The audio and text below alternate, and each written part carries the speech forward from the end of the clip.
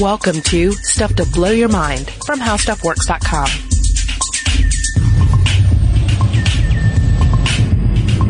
Hey, welcome to Stuff to Blow Your Mind. My name is Robert Lamb. And I'm Julie Douglas. And in our last episode, we discussed the ghosts of evolution. We gave you what was probably a very sobering episode about the state of the world, the state of the ecosystem, and humanity's role in degrading it. And the forecast for the future, which is not all that great. Yeah, we talked about picking apart the web of life and what happens and how it unravels and affects humans and other species and other flora around the world. So we're talking about trying to weave that web of life back together in this episode, specifically with something called rewilding. And the reason why it's so important is because we have definitely squarely entered into something called the Anthropocene. Yes. This is, of course, the age of man. And this is, we did a whole episode on this, which you can certainly go back to and find a link to on the landing page for this podcast episode. But this is the idea that in the past, vast changes in the world have been caused by, changes in global climate, ecological changes. But, in this age of man, we see the world being changed by humanity. Yeah, it is the first time a species has become a greater force than the elements of nature. And just to call back to the episode real quick, we're talking about the Holocene period, previous to us, ending about 200 years ago with the steam engine. And this is according to Ken Caldera, who is a climate scientist at the Carnegie Institute of Science in California. Data retrieved from glacial ice cores show the beginning of a growth in the atmospheric concentrations of several greenhouse gases, in particular CO2 and CH4, which coincide with the invention of the steam engine in 1784. We can look at these ice cores and be like, oh, hey, that's evidence right there that this is when it began. And there's plenty of other evidence that there's all sorts of man-made strata out there. But this is a good example of how humans are shaping the course of the earth. Yeah, I mean, agriculture is another huge area, right? You go back 12,000 years in history, you see the rise of agriculture. We stopped being hunter-gatherers. We stopped, going out here to get our plants and going over here to try and catch or hunt an animal. We said, hey, we can grow the crops right here. And to do that, we have to change the environment. We have to take what was once a field, what was once a forest, what was once a bunch of shrubs, and turn it into a one crop environment that is tightly controlled by the humans that have made it. And then eventually just pave over that. Yeah. Right. And build something on top of it. So the idea here is, can we reverse the course of our actions? And can we do this through something called rewilding, which we'll get to in a moment. But before, we should talk about human rewilding. You know, in looking at this topic, and the previous one, I keep thinking back to Daniel Quinn's 1992 book, Ishmael, which I know a number of our listeners have probably read. The basic sell on the book, of course, is a man talks to a talking gorilla, but it's a deep ecological, philosophical work about where we are and where we're going, and indeed, if we can do anything to stop what we've done. Just to read a quick quote from it. Man's destiny was to conquer and rule the world, and this is what he's done, almost. He hasn't quite made it, and it looks as though this may be his undoing. The problem is that man's conquest of the world has itself devastated the world. And in spite of all the mastery we've obtained, we don't have enough mastery to stop devastating the world or to repair the devastation we've already wrought. There's a part in the book where Ishmael describes human culture and the rise of technology as this pilot in an airplane that's been pushed off of, sort of like the experimental aircraft of old. You've all seen the footage. They push it off the top of a building, off the side of a cliff, and it ultimately is just plummeting. But inside the aircraft, the individual is, pumping hard at the controls, pedaling the pedals as fast as they can, even though it's falling, and it's just falling, faster and faster. But we keep doing all the things that we're doing. We keep trying to pilot this aircraft that simply is not going to fly. It's not going to prevent us from crashing into the ground. So in this podcast, we're asking that question. can we stop the plane from crashing the ground? What are some of the things we can do to avoid devastation? First, we have to get out of the plane. Yes. Yeah, that's clear right there, right? It's not working for us. And that's really what we're talking about. Like that some of what we're doing, particularly from a technological angle, is not working for us. And how do we get back to a solution that does work for us? Well, rewilding in nature is certainly a solution, and we'll talk about that in a moment. But before we talk about rewilding in nature, you got to talk about rewilding humans, because that's where it begins. Yes, and as with a lot of things rewilding, the term already has various definitions, and it can already be sort of taken to mean one thing or another. In this sense, human rewilding, though, is on one level it's about reconnecting with nature.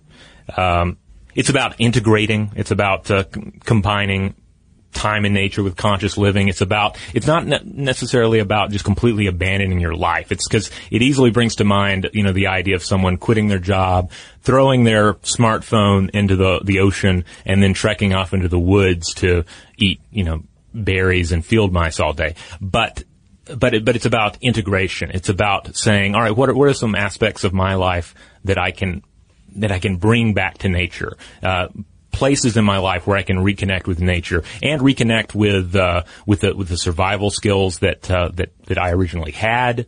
I've also seen it described in terms of modern humans as being domesticated. We're the house cats that have been in the house so long that if we're suddenly outside in the backyard, we're going to die within an hour because we don't know how to survive anymore. We've gotten away from our roots. Well, I mean, much of that is true because if you had to go out and survive on your own in a forest, it would be very difficult today, right? Unless someone had passed down the skills to you or you had paid to get those skills, right. Like through Rewild Portland, actually, which offers a 6-month-long rewilding immersion program. For the low cost of $5,000, you could learn every sort of do-it-yourself thing from metalsmithing to hunting wild game and foraging skills. And foraging skills, I think, are hugely important, something that we overlook because for millennia, ancestors have been foraging for food, and that's how they largely subsisted. We tend to think about this sort of paleo diet where it's, a bunch of meat, hunks of meat. But the truth of the matter is that we subsisted on vegetation. So we've talked about this before. We've talked about foraging and even entomophagy, eating bugs as ways to subsist, and ways that actually would have less of an impact on environments and ecosystems. So the whole human rewilding thing is hearkening back to a simpler time and less of a reliance on technology. Yeah, and it's easy to get caught up in the language of it too, because we're saying things like reconnect with nature and your past, and just the mere fact that it sounds like the pitch for an ongoing skit in the next season of Portlandia. It's easy to just sort of dismiss some of the silliness of it, but it is at heart about reconnecting with what it is to be human, of sort of relearning how to be a human organism. And a lot of this is stuff that we do feel a craving towards, like the hunter-gatherer thing. Most of us don't do any kind of hunting and gathering, but I wonder to what extent we end up scratching that itch when we say get coupon crazy and we're looking for deals. Like we're sort of trying to recapture the hunter-gatherer. Or certainly, I mean, I grew up in rural Tennessee, and there are plenty of hunters in that area. Mm-hmm. And in large part, I feel a lot of that comes from a culture of, you're reconnecting with your past. It's this part of your heritage, hunting for meat. And even though you're not depending upon that deer meat to feed your family as much anymore, you feel a pull to the past. You feel like this is a part of what you are as a being, as an organism, and therefore you engage in it. I was recently in Taos, New Mexico, and I visited the Taos Pueblo settlement, which is one of the oldest Native American settlements in the United States. And one of the things that one of the Taos members was talking about is growing up in that village, which still practices the same sort of rituals and day-to-day operations as they did 1,000 years ago. And there's no running water or electricity there. And so she said that as a child, she would run around, she would go and get the water, she would bring it home, she would be taught by the other children how to fish with her hands, right? Mm-hmm. And they also played up in the mountains. She said that was her backyard, and they respected nature, and they understood how to communicate with nature. So she said mountain lions weren't a problem. They weren't getting eaten by mountain lions because they were so much more in tuned and had the information passed down on how to deal with, these species around them and how to cultivate the flora around them. And I thought it was such an amazing place to visit, to see that people were still, I suppose you would say, human rewilding, although all they were doing is just following their ancestors' way of living. As with a lot of human endeavors, it's one of those areas where we end up complicating things several times over, because you see the mix of ecological responsibility here, the idea that if we all behave just a little more in tune with the environment, then our individual footprint is less, and our overall environmental footprint is less, and it can all roll down to positive change. But then on the other hand, a lot of this is caught up in heritage and culture and wanting to reconnect with our past. Yeah, and the interesting thing about that is that the Flower, I believe is her name, who led the tour, was saying that for 70 years, Taos Pueblo settlement had a ongoing lawsuit with the government to reclaim lands, including Blue Lake, which is nearby. And they were saying that because the government had taken over national park land and they were giving it to commercial entities, that a lot of their drinking water began to get tainted. And as a result, they began to see their environment change. And that's exactly what we're going to talk about today, this impact, this web of life. That you just change one little thing and there's a cascade of events that follow. So this to me was such a good example of, here's this group in place, and little do we know here in the United States, but they're affecting change for the Clean Water Act, right? And Clean Air Act in the 1970s. A lot of that was the movement from Native American tribes saying we need to respect the land and act with it. Yeah, even though rewilding is a relatively new term, it's already kind of a big tent. But just bear in mind when thinking about it that it doesn't necessarily mean you're going to go live off the grid in the woods. It doesn't necessarily mean that you're going to, build a bunker and prepare for the apocalypse and for, to hunt and gather amid the shattered ruins of human civilization or anything like that. It can be as simple as reminding yourself that nature exists, taking the time to, and again, it's so easy to fall in the trap of making it just sound like hippie feel-goodery to some listeners, but just to reconnect with nature and to realize that you are a biological organism and you are a part of this ecology and you do not stand outside of it, no matter how unnatural the environments are that we've built for ourselves and the structures that we depend on, both informational and physical. It can be just as simple as thinking about your choices a little more and making those choices a little more in step with the natural world. Yeah, definitely. It's all about choices when you really think about it. And perhaps even installing a Komodo dragon in your backyard. We'll talk about that idea when we get back from this break.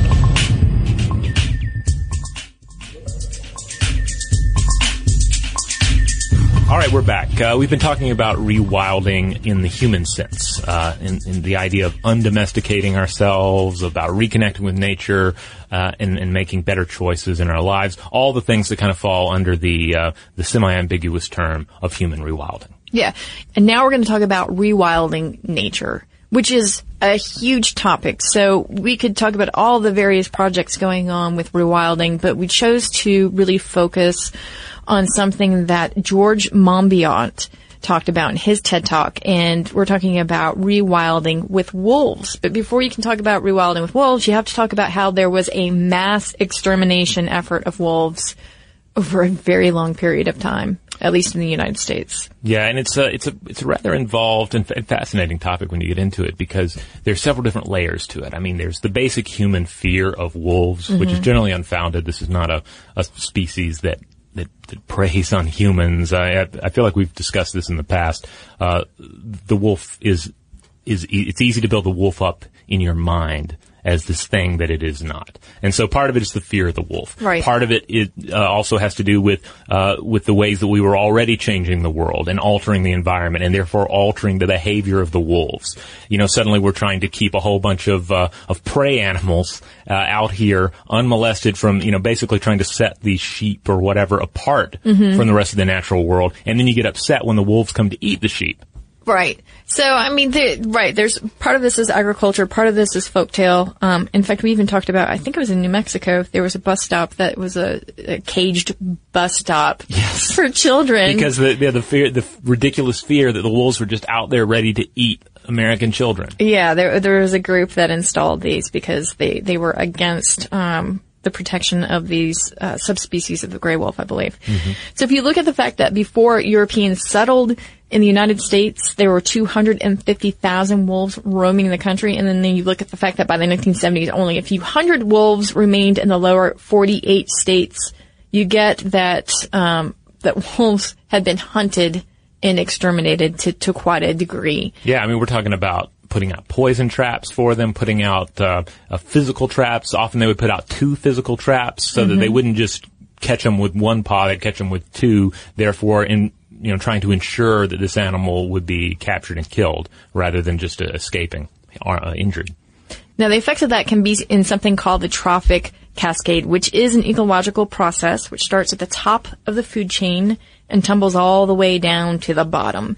And nothing illustrates this better than wolves, as told by George Monbiot during his TED Talk on rewilding. Because he says that after 70 years of wolves being absent in Yellowstone, when they were reintroduced, 1995, there was a huge effect. Okay? And the reason that they were reintroduced is that the numbers of deer had just escalated and went crazy. And because there was nothing to hunt them, they had reduced the vegetation to nil. They were just grazing all over the place. So they thought, well, let's just bring in a couple wolves, knock down the population of deer, and that'll help things, right? But really, it was this whole wilderness that seemed to have sprung from the reintroduction of these wolves. Yeah, it's pretty impressive because again, you expected the wolves to kill the deer. It was just, a situation of, the bath water is a little too hot. Let's add a little cold water and that'll balance it out. But as we've made clear in our previous episode, nature is more complicated than that. There's far much more going on. It's not just hot water and cold water. What else happened? Well, you see the deer starting to avoid the valleys and gorges where they could be easily killed by the wolves. So suddenly these areas are deer free. And so since the deer are no longer there to munch everything down to the ground, stuff starts growing up again. And so very quickly you see these, what had previously been, bare valleys are growing up into forests again. Yeah, Monbiot says that the height of trees quintupled in just 6 years. And that you had forests of aspen and willow and cottonwood. And then as soon as that happened, all of a sudden there was a whole neighborhood of birds that moved in. And then the number of beavers started to increase because beavers like to eat trees, right? And beavers, like wolves, are ecosystem engineers. We talked about that in our last episode about these keystone species affecting an oversized change in their environment. Yeah, so they're building the rivers, they're providing habitats for otters and muskrats and ducks and fish and reptiles and amphibians, and they're moving in. And then also, you see that the wolves are not only eating the deer, right? They're also preying on coyotes. And then, because of that, the number of rabbits and mice, they begin to rise because they're not being killed off by coyotes, which meant more hawks, more weasels, more foxes, more badgers. Ravens and bald eagles came down to feed on the carrion that the wolves had left behind. Then bears, they got in on the game too.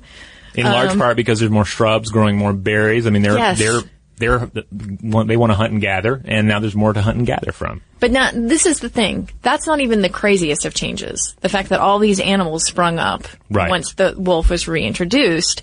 The crazy thing is that the behavior of the rivers, the actual landscape, begins to change. Yeah, indeed, because suddenly you're seeing, it means changing the traffic alongside the river. What's walking around there. It's changing what's growing around the river. And as the vegetation changes, it's affecting the stability of the waterways. There's less erosion. Yeah, it's actually changing the earth. Yeah.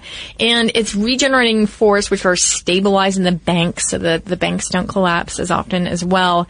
And then they become more fixed. They meander less. And so really what you have is this more stabilized Eden kind of moving in. Yeah. Now, of course, it's worth noting that there still is a golf course in Yellowstone Park. I don't want anyone to forget that when thinking about the nature reclaiming this beautiful park. And it is a beautiful park. I've been there and it's fabulous, but there's still very much a human footprint there. But this really does just how the reintroduction of this one species. It's like we as humans have this tendency, we don't realize the value of things until they're gone. And this is kind of an example of that. And by putting something back, we begin to see just how important it was to begin with.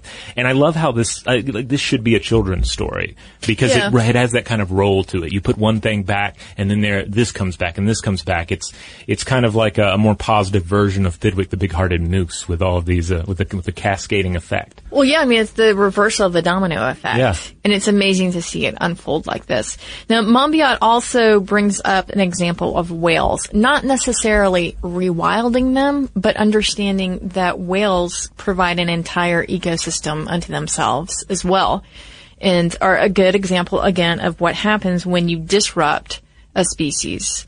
And the Japanese government, he says, had rationalized killing whales for a long time because they thought, hey, the number of krill and fish will rise if you remove the main predator, right? Which is, again, a very hot water, cold water understanding of how nature works. It's far more complicated than that. It's far more complicated, and it's really reliant on poop, it turns out, specifically whale poop in the oceans, because, as Monbiot says, they produce what biologists politely call large fecal plumes when they come to the surface. These are huge explosions of poop right across the surface, up in the photic zone, where there's enough light to allow photosynthesis to take place. And then those big plumes of poo are basically fertilizing or stimulating the growth of phytoplankton.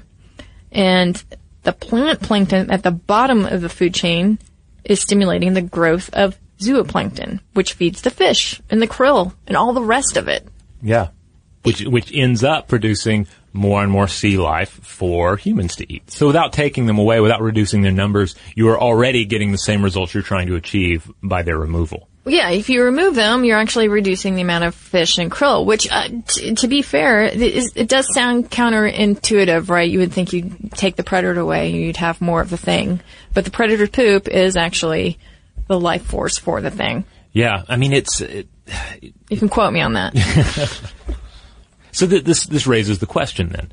Is it this simple? Could this be done in various environments around the world? Could we just simply reintroduce a missing keystone creature, a missing predator, and therefore make the difference? Like, I can't help but think of where my mom lives out in rural Tennessee. Right. Deer everywhere. It's just lousy with deer. You can hardly drive down the road without almost hitting one. You look out the window and there are like 6 out there looking through at you because there's nothing to eat them. Even the human hunters who are doing all they can, they still can't kill enough to keep the numbers down. Yeah, in a national park setting, I feel like this is a more straightforward proposition. But George Monbiot says, hey, let's just go crazy with paleoecology, which is the study of past ecosystems. He says, why not reintroduce some of our lost megafauna, or at least species closely related to those which have become extinct everywhere? Why shouldn't all of us have a Serengeti on our doorsteps? And this is where he gets into, at times, controversial areas. Certainly areas where there are plenty of people who disagree with him. Because on one level, you can say, yes, let's reintroduce species that were lost to this particular area. Mm-hmm. And in many cases, you can make those efforts. As we'll discuss, there are some ongoing rewilding efforts to do just that. Okay, so before we get into some more of the wilder animals or extinct animals, let's talk about Komodo dragons, because there are proponents of rewilding that argue that Komodo dragons may fill the gap in Australia's ecosystem left by Megalania, which was a giant lizard-like species that disappeared thousands of years ago.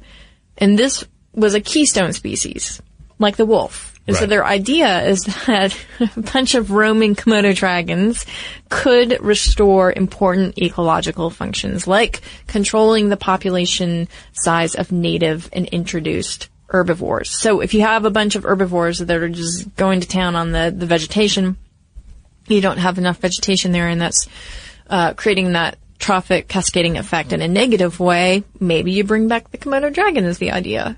Yeah, it's kind of like in an office environment. You have that employee that leaves, and you suddenly realize, whoa, they really played an important role here. Right. We can't get them back, but maybe we can get something else like them, such as a Komodo dragon in the office place. Right. And then there are some other ideas that I guess you could say are a bit more along the woolly mammoth bring back wagon.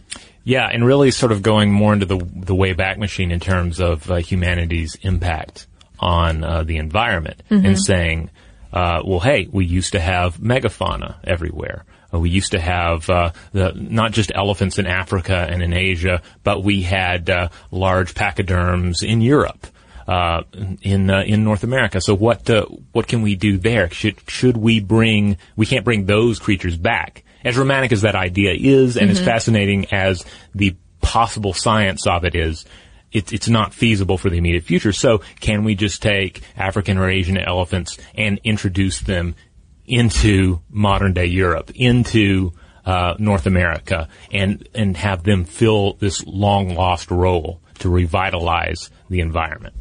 Now, of course, this would require that we set aside land or even reclaim land to do it. So that would certainly be one of the things that comes up in terms of logistics and criticism.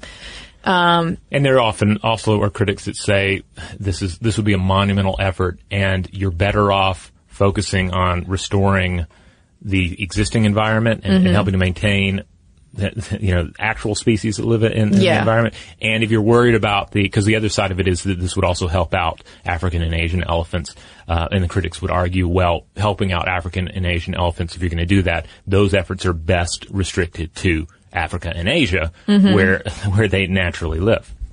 Right. So yeah, there's all sorts of logistical problems here. We're talking about transporting the animals, talking about exotic diseases, and then, as you had kind of already alluded to, a poor track record of introducing or even keeping species that we already have. So the idea is that you start rewilding and you take away the attention from the species that are already going extinct and need help, and instead you're spending all your money and your attention on these different parts and different species. Yeah. But it's also worth pointing out that Monbiot's TED Talk is a TED Talk, and TED Talks are generally it's you can think of them in terms of a lighted beacon on the top of the hill, with the understanding that humans are not actually going to follow that beacon to the top of the hill. They're going to maybe climb it halfway, and if they climb it halfway, that's great. Just by seeing the beacon there, it gives us a frame of reference. And yet we need that beacon, right? Because we know that is an example of something that can be done. And in fact, in her book, Rewilding the World, Caroline Fraser lists 21 rewilding sites throughout the world in which habitats are intentionally being rewilded and species are reintroduced. And again, let's think about that wolf example. Again, that's the best case scenario in this sort of closed system already, but you see a huge positive effect. So perhaps these projects can bring about the same sort of sea change, really. And there are also a couple other rewilding projects of note, and you can definitely check these out more if you want to find out more. Rewilding Europe and Rewilding Siberia. Yeah, the Siberia one I found particularly interesting because they're dealing in part with reintroducing wild horses, which they say could possibly save us from the effects of global climate change. They say that in the winter, the animals trample and flatten the snow that would otherwise insulate the ground from cold air, and so that helps prevent the frozen ground or permafrost from thawing and releasing powerful greenhouse gases. So, and again, you see that cascading effect, right? I mean, just to hammer the nail home again, I mean, over millions and millions and millions of years, life on Earth evolves into a system that works. events occur and it has to, the settings have to adjust, but then it finds its level again. But then humans come along and just start messing with all the settings, turning all the dials around. So rewilding, in a large sense, is about saying, hey, what were the factory settings before humans came along? And even though we can't go back to all of those factory settings, right, there are things we can do. There are things we can say, well, as humans, as a culture, we don't really need this. Maybe we can stop doing this. We can take this away. Or here's something that we took away without any reason at all. Why did we take all the wolves away? What if we give them back? And everybody and everything can reap the positive benefits of that reintroduction. Yeah, I mean, I think in a way it's reframing our role in the Anthropocene. If we know this is the age of man and we know that we're now creating this strata of man-made materials, then that should be empowering enough to say that we could do something as simple as this, which is to turn back the clock a bit and to reclaim some of these lands and see these trophic cascadings in effect. And David Biello, writing for Scientific American, I think had a really good thought about this. He said, quote, "In the end, wilderness is a state of mind. The natural world can only persist now as a deliberate act of human will. That will require firm human purpose as a gesture of humility, yes, but also a form of self-protection." In other words, we don't really have a choice in the matter. Yeah, the airplane is plummeting. It's not flying. At some point you have to realize we need to stop pedaling and figure out something else that works. And there's never a better time than now. Indeed. All right, so there you have it. As always, be sure to check out the landing page for this podcast episode. You'll find that at stufftoblowyourmind.com. We'll include links out to some of the stuff that we've talked about here, including that TED Talk, which you'll probably want to check out as well. And the homepage includes all of our blog posts, all of our podcast episodes, all of our videos, anything and everything Stuff to Blow Your Mind, you will find right there. And what are your thoughts on this? Do you think rewilding could work? Do you think it could work in just certain areas of the world? Let us know, and you can send your thoughts to blowthemind@howstuffworks.com. For more on this and thousands of other topics, visit howstuffworks.com.